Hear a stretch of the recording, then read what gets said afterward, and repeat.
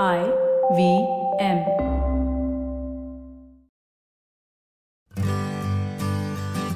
Hi, I'm Utsav, a behavior researcher by training and a slow traveler by passion. Postcards from Nowhere is a travel podcast where I condense a decade of travel experiences and explore not just the where, but also the why and how to travel. My stories emerged from slow traveling the less explored parts of the world: Bosnia and Herzegovina, Armenia, Uzbekistan, and even China. At the end of each story, I give practical tips and new ideas about how to travel better.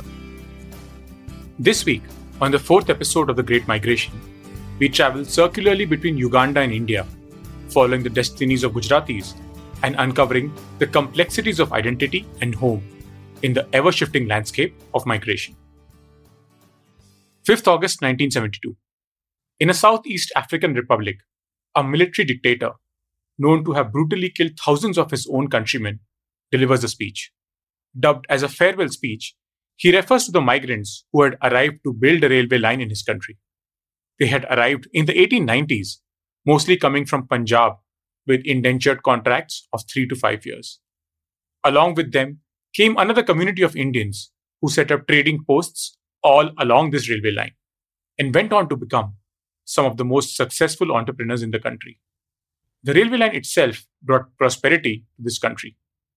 The speech, however, was not a thank you to the migrants. This was actually the Asian farewell speech. With one stroke of the pen, the military dictator gave the migrants the ultimatum to leave the country in 90 days. In another world, long before he became famous for creating the cult show Ramayan for national television, Ramanand Sagar was making films. In 1976, very unlike the Sanskari Ramayan, Ramanand Sagar made an action thriller film Charas, starring Dharmendra, Hema Malini, and Asrani. But what is common to the dictator of a Southeast African republic and the Ramanand Sagar film? This is the story of a great Indian exodus from Uganda under the despotic dictator Idi Amin. The film Charas is set against the backdrop of a young Dharmendra departing Uganda post the 90-day ultimatum. In those few months of 1972, almost 50,000 Indians had to flee Uganda, leaving almost everything behind. The scene is vividly portrayed in the film The Last King of Scotland, for which Forrest Whitaker won an Oscar for Best Actor. But long after the initial exodus, begins another story, answering the central question: where did the fleeing Indians go? Growing up in my small town of Anand, I was no stranger to migration. The Anand district, along with Guntur in coastal Andhra Pradesh, became major sites of American emigration and received large amounts of remittances and diasporic philanthropy in return. However, one thing which I remember clearly was a car dealership. These dealerships were spread all across Anand, Vadodara, and Ahmedabad. East Africa Motors. The trading community that set up posts near the railway lines in Uganda were Gujaratis, who went on to become the most affluent community not only in Uganda, but also in Kenya and Tanzania, comprising the region of East Africa.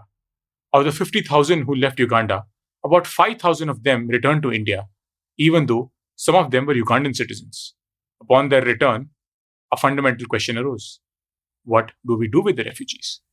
The problem became further complicated by the fact that most of these Indians were actually British passport holders.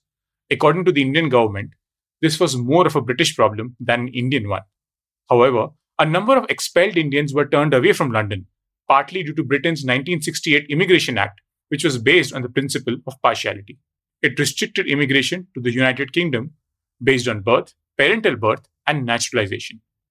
Eventually, the government of India was ready to take in Uganda Indians who gave up their British passports and took Indian citizenship.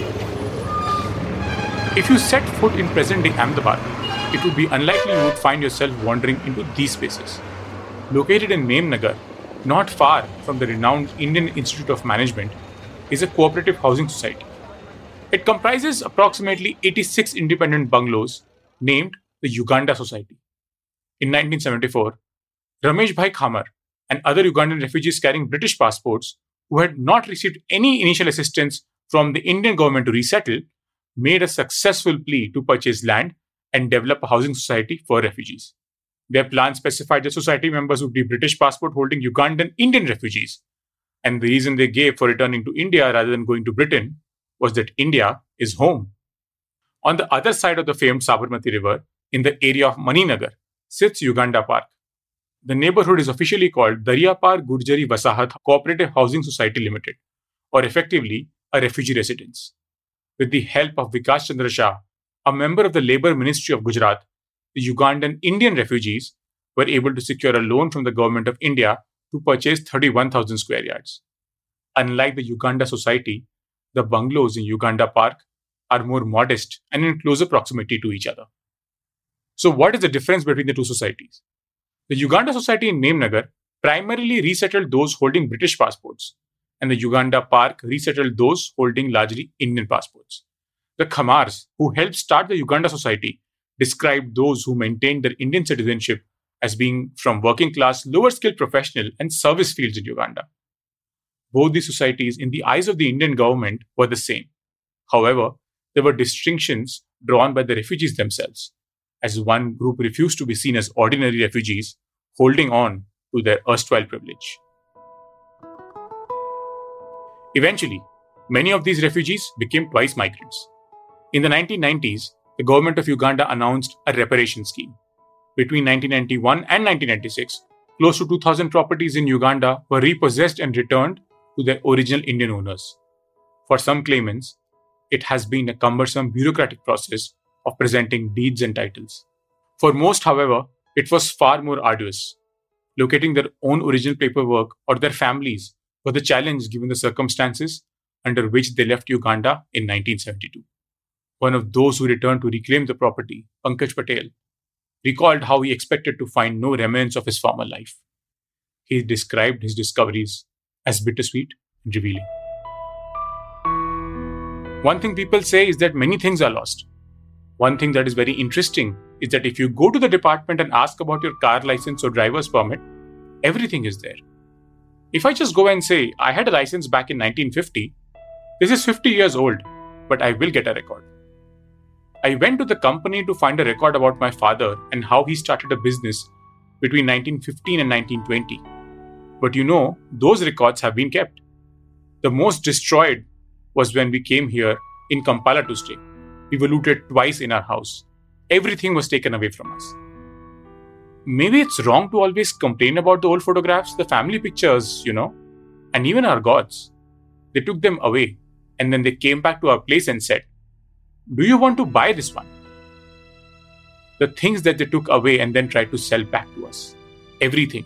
Not even a single spoon was left in our home in 1985.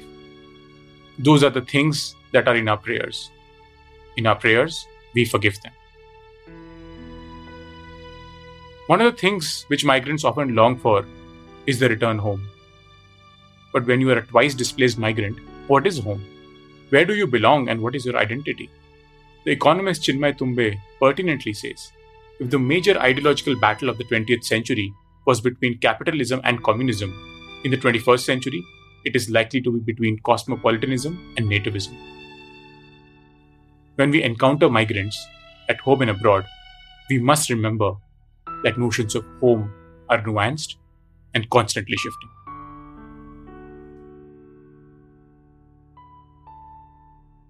If you like this podcast, don't forget to check out other interesting podcasts on the IVM network. You can listen to us on the IVM Podcast app or ivmpodcast.com. You can also follow us on our social media.